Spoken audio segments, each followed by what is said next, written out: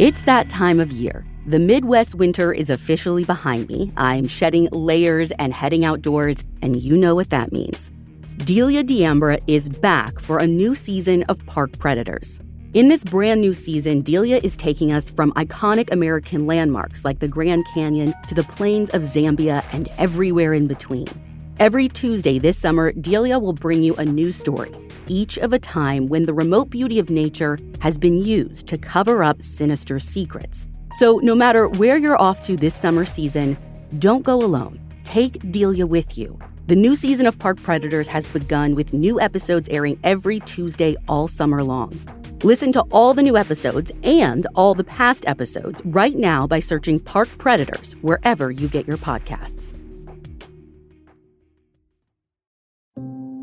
We all know that our credit card numbers can be stolen, but you know what's harder to steal? Your face. With Apple Pay, your purchases are authenticated by you thanks to Face ID. Just double-click, smile, and tap.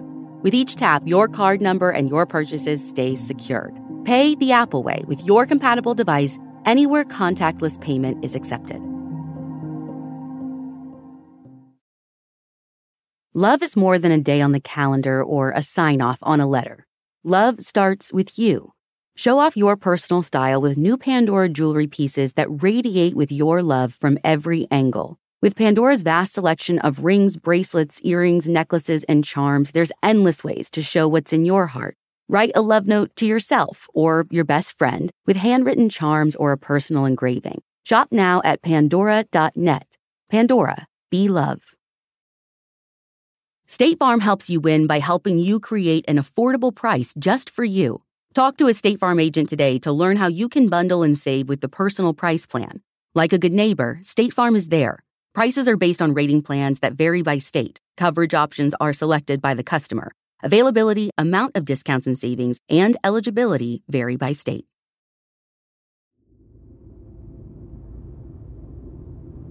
Our card this week is Susan Taraskiewicz, the 8 of Spades from Massachusetts. 27-year-old Susan, better known as Sue, was the kind of woman most people would describe as a breath of fresh air or a ray of sunshine on a cloudy day. But late one night in 1992, Sue's brightness was suddenly and brutally put out. For the past 3 decades, law enforcement has spent countless hours unraveling the tangled web of mysteries and dark secrets laid behind her murder. I'm Ashley Flowers, and this is The Death.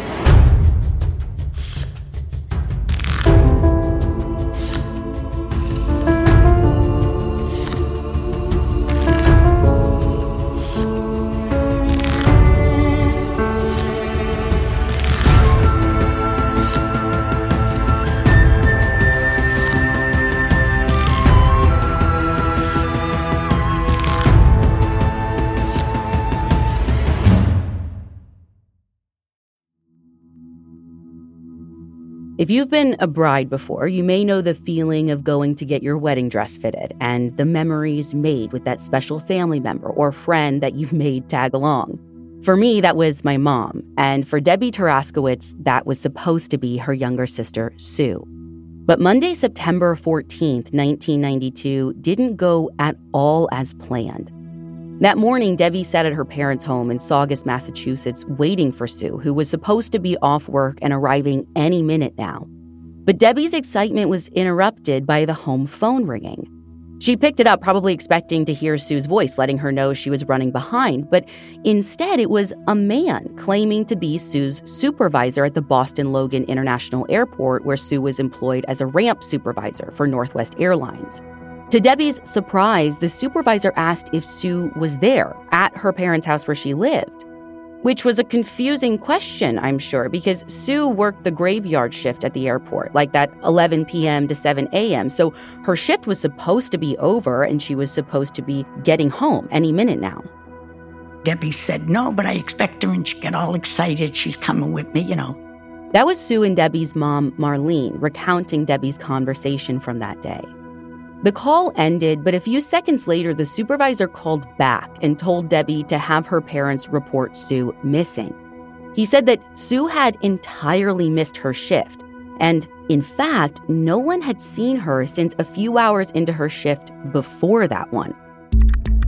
Confused and panicked, Debbie hung up and phoned her mom, Marlene, who was at work. As Debbie relayed all the information to her, Marlene's stomach dropped because she too hadn't seen Sue in a few days, not since Saturday.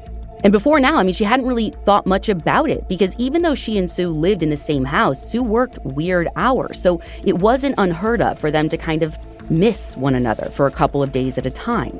But this was all wrong. Sue had worked at the airport for 5 years, and she had just been promoted to supervisor. It would be completely out of character for her to skip out on a shift, especially now that she had more responsibility. So Marlene had no hesitation about following the supervisor's advice. I went in, and a very nice female police officer asked me what she could do for me, and I said, "I'm here to report my daughter missing." With that, the phone rang. She excused herself. She went over and answered the phone. Unbeknownst to Marlene, that call wasn't just an interruption. It was extremely relevant to the very report she was trying to file.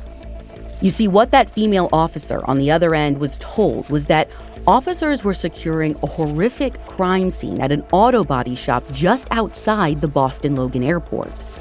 Apparently, an employee at a neighboring business was just getting to work when he saw a Toyota Tercel sitting in front of an auto body shop's garage door. And he noticed that there was this dark liquid dripping from the back of the car. He approached the vehicle to get a better look, and that's when it hit him. That liquid was blood seeping through the trunk. Now, right as this employee was making this discovery, a local off-duty police officer was swinging by the shop, so the guy flagged the cop over to the car. The officer had to have known nothing good was going to be in that trunk, but I don't know if he could have fully prepared himself for what he saw when he opened it, because inside was the fully clothed but mutilated body of a young woman. It looked like this poor woman had been beaten severely around the head, and based on all the blood, they suspected that she had also been stabbed.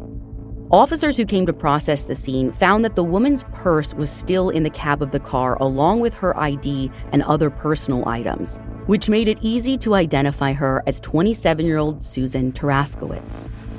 She came back and she said, "Mrs. Taraskiewicz, we have to go into the chief's office. They found your daughter." The chief relayed to Marlene the details of how Sue was found, and at first, Marlene was in denial.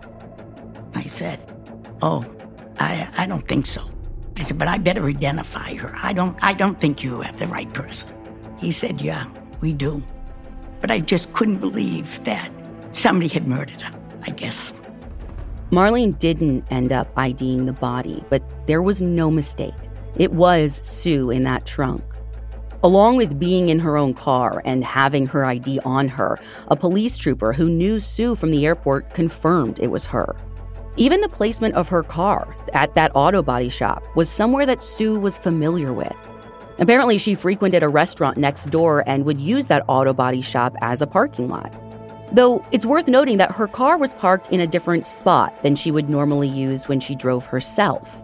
But even though she used that parking lot when she would go to a nearby restaurant, it's worth noting that Sue didn't park at that auto shop for work.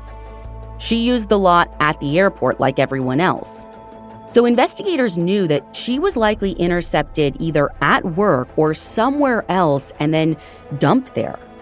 Authorities checked with the owners of the shop to see if they had any surveillance cameras, and of course they didn't. However, there was an establishment across the street that did, and they handed over the footage to police. But what that footage showed, no one but detectives know. Even 30-plus years later, Lieutenant Murphy, who we spoke with, was still tight-lipped about it to our reporting team. So I don't know if it showed what time Sue's car got to the shop or if anything of evidentiary value could actually be seen on it. But video surveillance or not, there was other stuff of value in and around the car.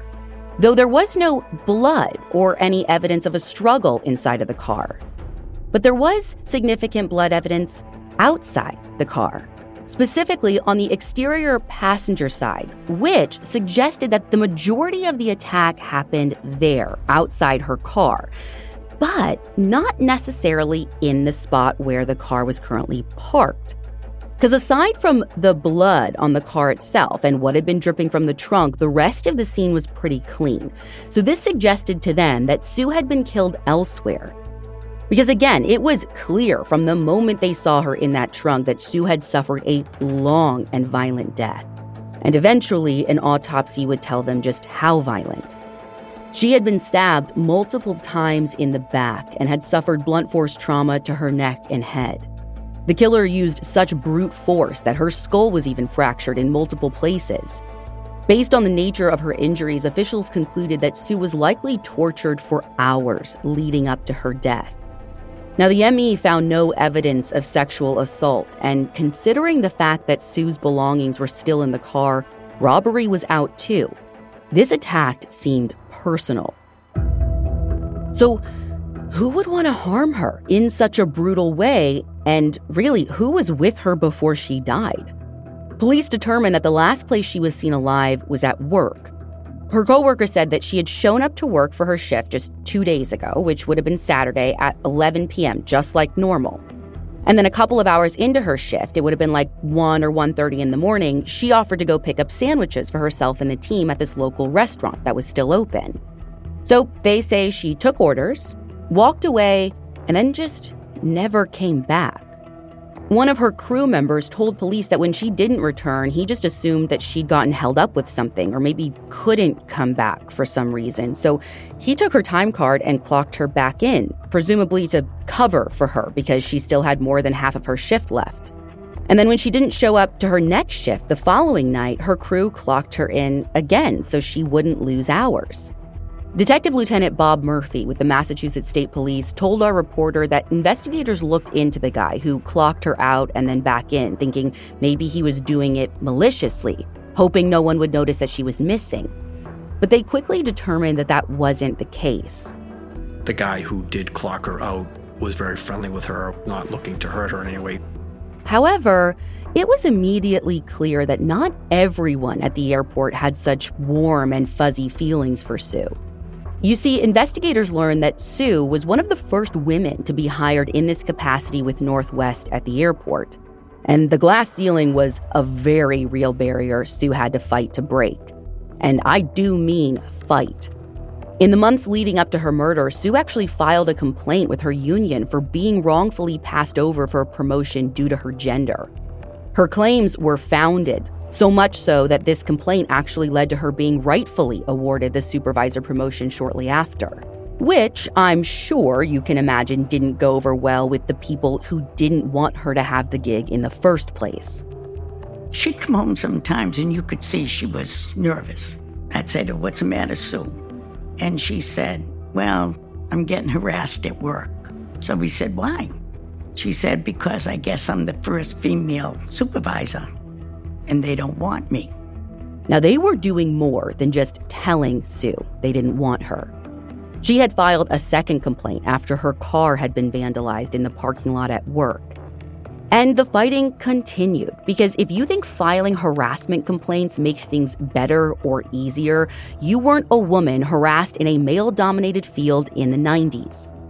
Sue was doing the hard thing, not just for herself, but for every woman that would come after her. And that made some of the men she worked with hate her even more. You know, they looked very hard at the Northwest crew because, you know, she had, like I said, a lot of negative interaction with them. She was not afraid to go to management when she was mistreated or, you know, the things that she saw.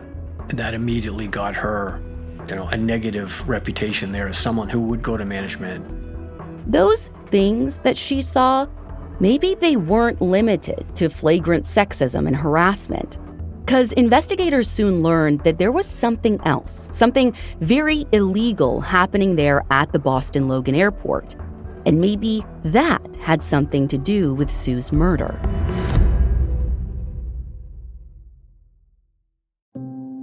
If you want to bring coziness into your life, you turn to Barefoot Dreams, especially now as the brand is celebrating their 30th anniversary. I got their robe, blanket, and socks, and I literally slept in the robe and socks last night. They are incredible. And I would have slept with the blanket too, but my cozy Josie knows a good blanket when she finds it, and she actually hijacked it from me.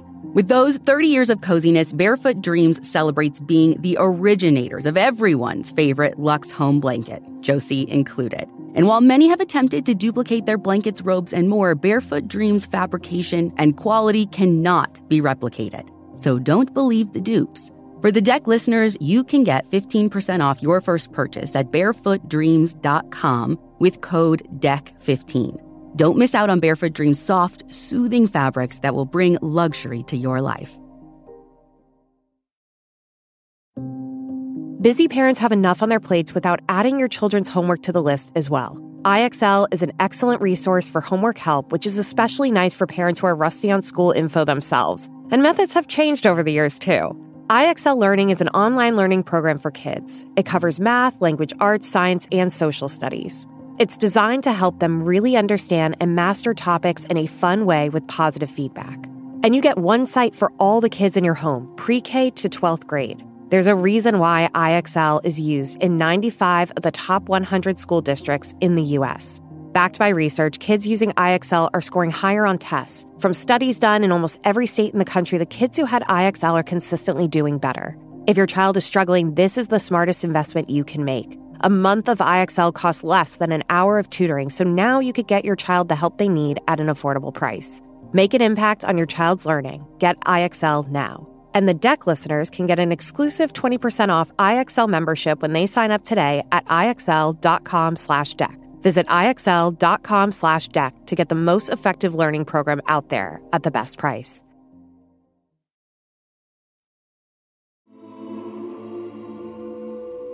There was a very elaborate credit card ring that was operating out of Logan that had been going on for a long period of time. Credit cards were coming in the mail. Back then, in 1992, a credit card would come good to go, basically. You know, today there's all these security measures in place. You have to activate the card, etc. None of those were in place back in 1992. So when a credit card would come in the mail, it was ready to go. The people at Northwest, the baggage handlers, they could recognize, based on the weight of the cargo and the packaging, that credit cards were in there. And in the beginning, they were stealing credit cards basically for personal use.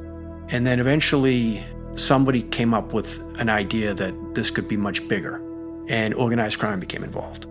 And these cards were now being fenced to organized crime figures.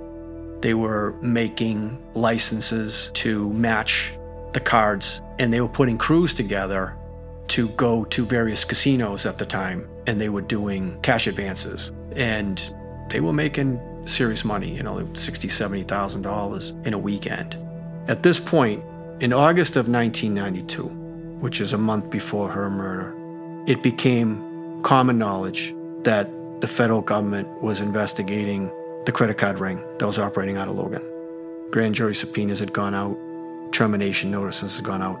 They knew this was real and this was serious, and that people were going to go to jail and that people were going to get fired. Investigators were pretty certain Sue wasn't involved in the illegal activity. But they wondered if maybe she was an informant or something, and her crew or someone within organized crime found out. But both the feds and Marlene were adamant that Sue wasn't an informant for them on this case. In fact, Marlene said, as far as she knows, Sue didn't even know about the scheme at all, certainly never mentioned it to her. So investigators were hitting a dead end at her work. But by no means were they writing off her workplace, because getting murdered in the middle of your shift when you go for a sandwich run, shady as hell. But investigators had to explore all options, like checking out exes. I mean, that's solving a murder 101, right? Alan Wanders, who went by Al, was Sue's fairly serious longtime boyfriend with whom she had just broken things off with a few months prior. Lieutenant Murphy said that there was nothing particularly interesting about Al or anything that would point to him as a prime suspect, so it seemed like investigators at the time just wanted to check him off their list. But when they approached Al to ask him some questions, he did something unexpected. He refused to cooperate and demanded a lawyer. That's obviously a big red flag for law enforcement when, you knock on someone's door and they say, no, I can talk to my lawyer. Now, you all know how I feel about this. These are literally some of the most basic rights in the U.S. The right to remain silent and the right to an attorney. But unfortunately, exercising those rights right off the bat before giving investigators a chance to ask some of the more basic questions doesn't usually bode well for you. Like, it doesn't make them think you did something necessarily, but if they weren't suspicious of you and just had some general questions, and then that's the response they get, well, you can bet that they're leaving with a lot more questions than they had when they first showed up at your door. And leaving Al's, investigators felt even more confident pushing his name to the top of their persons of interest list. But he wasn't the only one there. Soon enough, investigators' attention was drawn to a mystery man who had supposedly called Sue the day she disappeared. She got a call at home. Before she left the house that night, she was on the phone with a friend from the church who was in Houston. While she was speaking to him, she got a call on the call waiting line. She switched over, and she was talking to someone for a minute or two. And when she came back to this other person, she was agitated. And he said to her, "What's the matter? What's wrong?" And she said, Nothing. He's just being difficult. And the person thought she might have been talking about Al Wanders, who was her boyfriend who she had broken up with. And she said, no, it's just, and she never revealed who she was talking to, other than the fact that she had some sort of a difficult conversation with somebody. Unfortunately, police weren't able to trace that call. Which, can we just pause for a moment? If you listen to The Deck Investigates, you know that police were able to get phone records in Darlene Hulse's case in 1985. So why couldn't they figure out who's calling now in 1992? I mean, maybe you could chalk it up to the differences of jurisdictions, maybe their available technology, maybe it's how long the call lasted, I don't know. But I think it really says something that even Lieutenant Murphy seemed baffled when he was talking about it. Now that we don't have a trace on that, for whatever reasons that I can't really explain, but we don't have who actually made that call. So without tracing the call, investigators would never figure out with 100% certainty who it was. Though they did have their suspicions. They thought that maybe it was a man by the name of Frank Pizzo. He worked with her, he socialized with her, he had strong feelings for her. And there was a strange situation that the weekend that she was murdered. She was supposed to go to a wedding with him, and then she didn't go, and he was upset about that. Now, unlike Al, Frank was cooperative with the investigation. Lieutenant Murphy said he was almost overly cooperative. He let police do a search of vehicles and his house where he lived with his parents, and they didn't find anything damning. Frank also sat through multiple interviews answering detectives' questions, and his parents even alibied him. They said he was at home when Sue went missing. Also, Frank didn't have any kind of alarming criminal record, so he wasn't the most promising suspect. Now, eventually, Frank did invoke his right to remain silent, but at that point, he'd already mostly fallen off the suspect list entirely. Now, I want to mention that the call that Frank allegedly made was rumored to have only been one of two mysterious calls that Sue received the night she went missing. There was information that she may have gotten a call in the break room that night while she was at Terminal E. Lieutenant Murphy wouldn't say who provided that information, like if it was one person or multiple people, and he reiterated that he can't confirm whether or not that call actually happened. But many of those close to Sue, as well as law enforcement, began theorizing that perhaps if that call did happen, maybe it was a way to lure Sue out of the airport. Maybe Sue planned to meet the caller somewhere, and the sandwich run was all a ruse. But that was all a theory, and a loose one at that, since they had no confirmation that the second phone call actually even happened.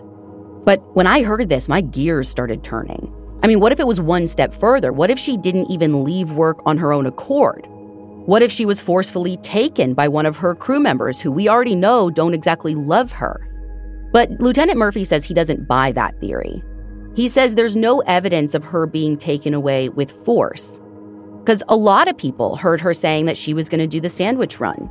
A lot of people put their orders in, and she was seen walking to her car. And according to Inside Edition, when her body was found, she even had the cash on her person to pay for said sandwiches. There were just more questions than answers. And the investigation into Sue's death was losing steam.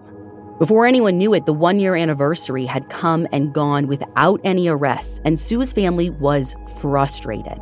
In a year, they felt no more had changed in the investigation than in Sue's room, which they had kept exactly as it had been on the day she left for the final time. Now, police had gone through that room in the early days of their investigation and collected everything that they needed. So Marlene wasn't keeping the room as is for the case's sake. It was more sentimental. But something about the 1-year mark made her want change. For something to feel different, even if it was just Sue's room. So she started doing some organizing and putting things away. And that's when she found it. Something police had missed. Something she never even knew her daughter had. A diary. Marlene opened it and started to read, and what she found left her in shock and completely disturbed. But when I first read it, it was awful to think that she was going through that and got up every day to go to that job. She knew her daughter had been having some trouble with a few guys at work, but when she read the diary, Marlene realized that she hadn't even known the half of what Sue had been going through.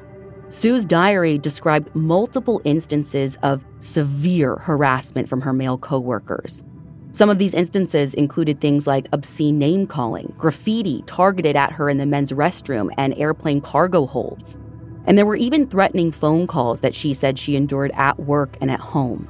Sue wrote about reporting this to her supervisors numerous times, but nothing had ever been done to stop the harassment. In fact, her supervisors told her to just let it go and sit back and ignore it. According to a Boston Globe article, she felt that the airline retaliated to her complaints by assigning her to a crew that cleaned airplane toilets. The diary recounted specific instances, such as a drawn coffin with Sue's name on it that was scribbled on the inside of her locker. Another time, completely unprovoked, Sue's coworker stormed into the break room and smashed Sue's brand new radio. Sue's boyfriend, who worked there at the time, talked with the guy about it, and when Sue confronted the man later, he allegedly said, quote, "What's the matter? Your little punk boyfriend going to beat me up? He's lucky I didn't kill him." After reading Sue's diary, Marlene was livid, and rightfully so. She handed the journal over to police, and in March of 1994, she and her husband filed a complaint against Northwest Airlines with the Massachusetts Commission Against Discrimination, who then opened an investigation. The airline denied that Sue had made any official complaint in the last 6 months of her employment, which was apparently the period of time that they could be held responsible for. They said that she had filed a complaint in 1989 about sexually demeaning remarks from 2 of her male coworkers, named Joseph Nuzzo and Robert Brooks, and in response, the airline fired them. But they both filed appeals with their union and ended up getting rehired under a sort of last chance probationary agreement. By 1992, when Sue was murdered, Robert had transferred out and was working at another airport, but Joseph was still at Boston Logan. That is, until he eventually was fired for threatening other coworkers. Several of Sue's former coworkers came forward corroborating the stories in her diary as well as adding their own. Someone had even witnessed Sue getting shoved to the ground by another man that they worked with. But even with all this, Northwest continued to deny that they ignored the harassment, and they insisted that they acted promptly whenever a formal complaint was made. They said that they even assigned someone to go through the bathrooms every day and remove any graffiti that was up, which is really getting to the root of the problem there, Northwest. The airline went back and forth with the Massachusetts Commission Against Discrimination for several years. But by the end of the investigation, MCAD found that Northwest was in the wrong and was subject to multiple fines and other penalties. And they set up a reward fund to encourage people with information about Sue's death to come forward. That reward ended up being raised to $250,000 as part of a larger penalty. I really don't have much to say about them other than they didn't do anything for her, you know. All at once, it felt like investigators were back where they started, but actually in a good way.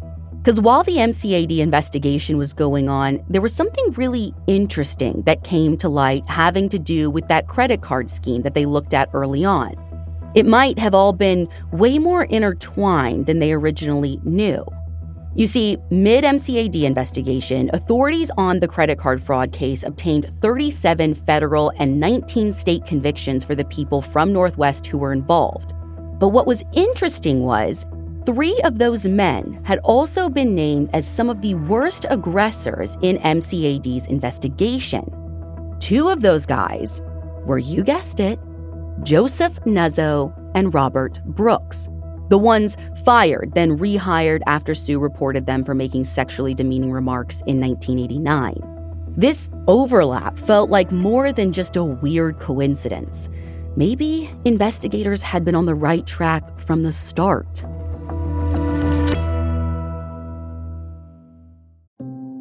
I can remember sitting in my high school Spanish class, looking down at the ground, just hoping, desperately hoping, I wouldn't get called on. Because languages have never come easy for me. And even after all those years of studying in school, I felt so insecure. Then as my husband and I started exploring international travel recently, he convinced me that it was time to give language another try. So naturally, we found Rosetta Stone, the most trusted language learning program.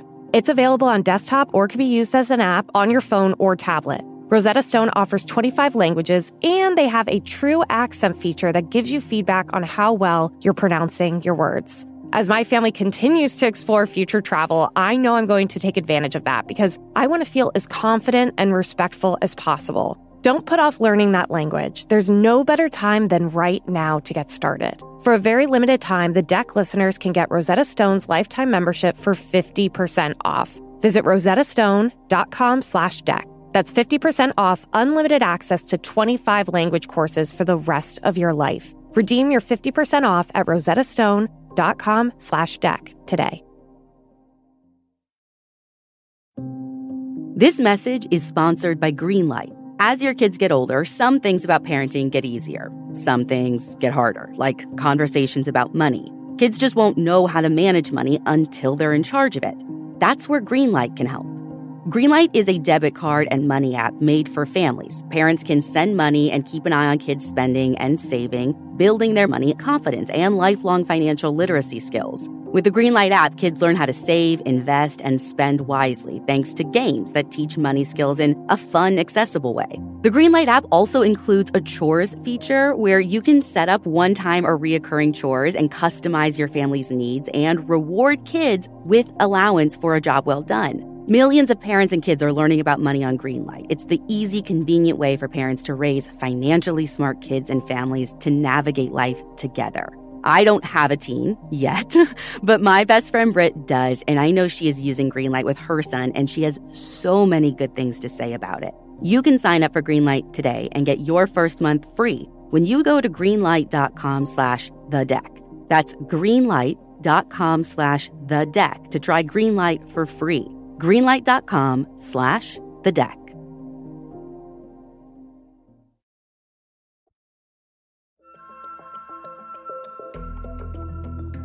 Detectives spent more time digging into this. And finally, in 1996, a federal grand jury was convened to review new information pertaining to Sue's case. Now, all the details regarding what was discussed have never been released. But according to an article from the Boston Globe, Robert Brooks was called to testify twice regarding when he had spoken to someone they call Mr. X in the days surrounding Sue's murder. Even though Robert didn't work at the airport in September of '92, he still kept in touch with some of his former coworkers, specifically this Mr. X person. Robert said on the stand that he had only talked to Mr. X one time after Sue's murder. But investigators later found out through phone records that he had had 3 phone conversations with this Mr. X, including a 22-minute phone call sometime in the middle of the day on September 13th, the day that Sue was murdered.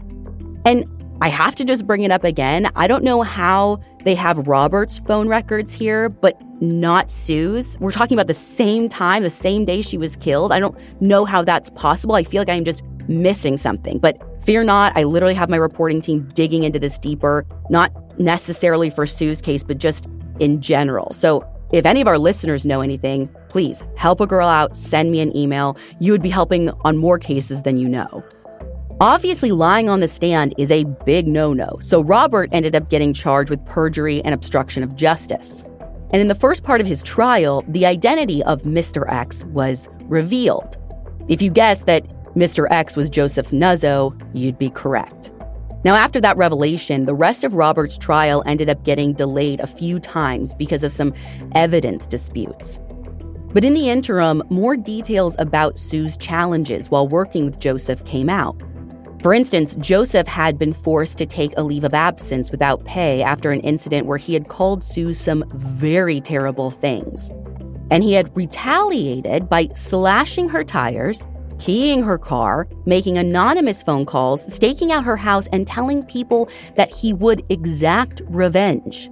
But the thing is, police didn't even think that that would have been Joseph's motive if he had something to do with Sue's murder. Because that forced leave, the comments he made about revenge, that all happened in 1989, 3 years before Sue was killed. But that didn't mean that Joseph and/or Robert were off the hook. Investigators just thought that maybe they had another motive. You see, Robert also stated during his trial that on at least one occasion, Joseph suspected that Sue had been the one who'd blown the whistle on the credit card scheme. And the more investigators poked around, they found out that Joseph wasn't the only one who thought this.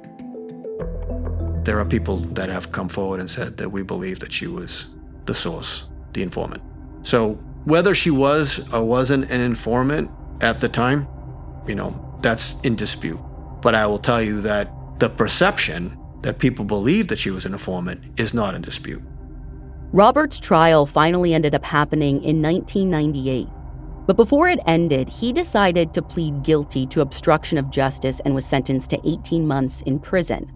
According to the Bangor Daily News, Robert wasn't required to answer any questions about Sue's case as a part of his plea deal. Joseph was spoken to by authorities about Sue's murder, but he repeatedly denied any involvement. And with that, things fizzled. Until the early 2000s, when Lieutenant Murphy was introduced to the case.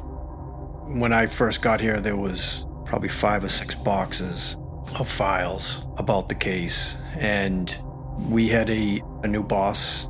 One of his priorities was to look into some of the old cases that we had. At the top of that list was the Susan Taraskiewicz case. So we met on the case regularly. I started taking the files apart. I started reading into it. It was a very interesting case to me. Somebody, my same age. It was an interesting case where there's multiple theories about what had happened to her. It was definitely one of the most prominent unsolved murders in Massachusetts at the time. So myself and my partner, we started looking into it and we started taking investigative steps. Lieutenant Murphy's obsession with the case only grew after meeting Marlene. I remember sitting in a room with her and none of us knew anywhere near as much about the case as she had. She knows everything that's been done. She knows names, she knows dates, she knows specifics. She has herself gone to various penitentiaries in the state to interview inmates. She is not afraid to go into a kind of a dangerous place if she thinks that it's going to get her some information. She's just amazing.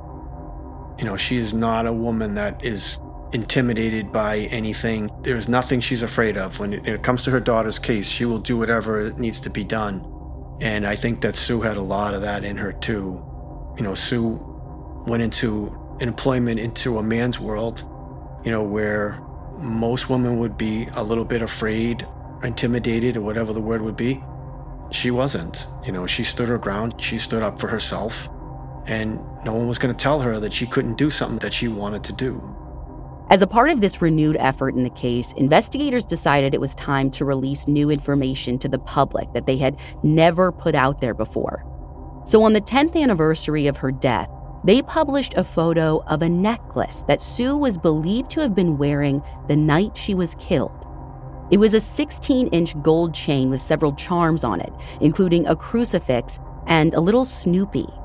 Police located what they believed to be the clasp in the trunk of Sue's car, but the necklace itself was nowhere to be found. And this is something so specific to Sue because her mom says she was obsessed with Snoopy. I mean, to the point that she amassed a wild collection of Snoopy knickknacks. I think I have about 2,000 of them. At one point, Sue even had the opportunity to meet Charles Schultz, the creator of Peanuts, and get his autograph. So when Marlene was preparing to lay her daughter to rest, she had an idea of how to give Sue one final Snoopy gift. I thought, what can we give Susan that would mean the most to her? I called Charles Schultz and got a secretary and asked if he could draw Snoopy for her plaque in the cemetery. She said she'd have to talk to him. The following day he called and said, Mrs. Taraskiewicz, I met her, seemed like a wonderful girl. What kind of Snoopy would you like? I said, whatever you want to draw. And he drew Snoopy holding the flower and sent it to us, and that's what's on her plaque.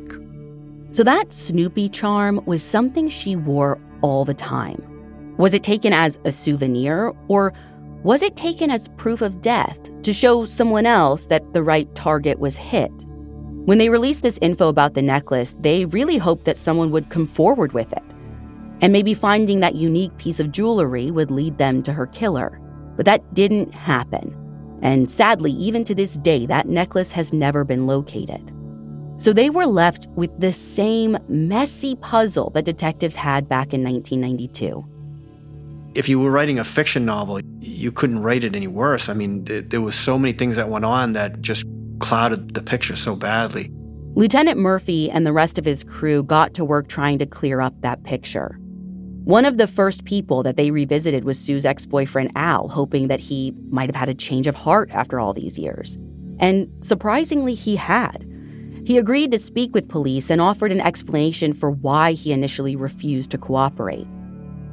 You know, he got some advice from someone in law enforcement that he was close to, and that, he was afraid that, we were going to try to basically make this about him.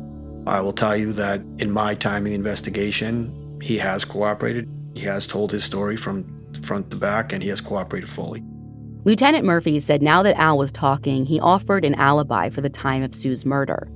That, combined with his newfound cooperation, pretty well knocked him off the suspect list. Another key person of interest that investigators sought out was Joseph Nuzzo.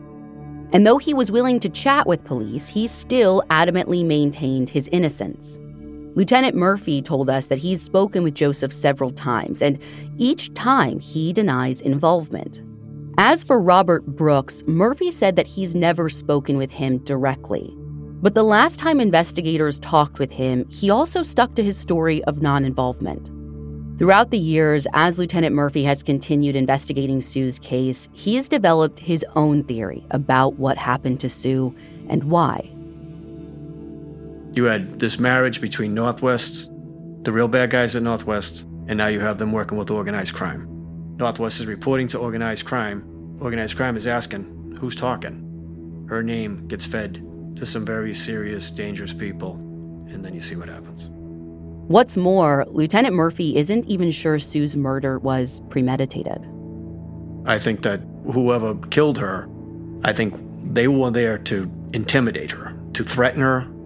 The way she's killed, there's no elaborate weaponry involved here. I mean, the way she's killed, it's very primitive.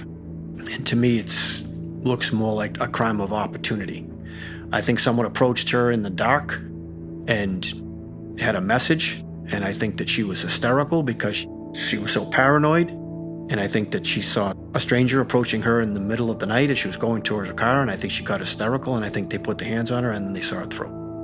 That's what I think happened. I want to note that investigators still have never found where Sue was killed. So if she was attacked right there in the parking lot, there was seemingly no evidence left behind. Whether the specifics of Lieutenant Murphy's theory are spot on or not, he's confident that they're barking up the right tree. But I think we've been able to really narrow the focus on what happened and why. I'm very confident that we know that. I'm very confident that we are looking in the right place. We know why she was killed. And, I'd even go so far to say that we know who. We haven't proven it yet, obviously, but I can tell you that it is getting there and it is still worked on. Marlene also shared with us her theory about what happened, and it very closely mirrors what Murphy believes. What I think is it started out with Joe Nuzzo, who was the leader. A few people in the other co-workers got involved. But I just feel it definitely is because of the credit card scam. It's not because of mafia. They might have got in at the end, but it all is people involved in the credit card scam. Joe Nuzzo put her name out there. Probably like, well, she keeps talking, so but I just feel that that's how it went. Lieutenant Murphy retired last year, but he's still helping the state police with the investigation on a part-time basis. And he thinks they're getting close. When our reporter asked him if they have any usable DNA in Sue's case, this was his response. We have material that we're working with. Every time the technology changes, it's applied. So we're getting closer and closer on that front. So until technology catches up or someone comes forward, Marlene is left waiting as patiently as she can for answers. I've been saying it for the last 30 years. If you know something about Susan's murder, no matter how small or trivial you think it is, please pick up the phone. You can do it anonymously. Call the Mass State Police. Tell them what you know. We don't know exactly what they have. We don't know what they're looking for, but you might have what they need. Please. I know back when Susan was first murdered, maybe you were afraid. A lot of those bad people are gone. It's not too late. Clear your conscience. And if you have a daughter or a granddaughter, I hope every time you look in their eyes that you see my Susan. And maybe you wouldn't want to come forward. It's not too late. Murders are solved after years and years. How can you live with something like this? Pick up the phone, clear your conscience, no matter how small you might think it is or unimportant. Give it a try. If you're listening to this episode on the day it was released, that means it's the anniversary of Sue's death. 31 years. That's 31 years Marlene has been waiting for answers. 31 years Sue's killer has been roaming free. That's far too long. So please, for Marlene, for the rest of Sue's family, if you know anything about Sue's murder in 1992, or if you know the location of her necklace with that Snoopy charm and crucifix, please call the Massachusetts State Police Suffolk County Detectives at 617-727-8817. That $250,000 reward is still on the table, which you could be eligible for. The Deck will be off next week, but we will return the following week with a brand new episode. The Deck is an Audio Chuck production with theme music by Ryan Lewis. To learn more about The Deck and our advocacy work, visit thedeckpodcast.com. So what do you think, Chuck? Do you approve? Top Thrill 2 is like no other course. 2 420-foot vertical speedways, 3 launches. All right, let's talk strategy. Copy that, driver. Go for maximum acceleration off the start. Roger that. You've got a short straightaway to push from 0 to 74 on the first vertical speedway. And what about the rollback? Rollback will set you up for an explosive reverse climb 420 feet in the sky so you reach 0 G's in total weightlessness. 420 feet of straight-up speed. Let's get it. Top Thrill 2, the world's tallest and fastest triple-launch stratocoaster. Get your tickets at cedarpoint.com.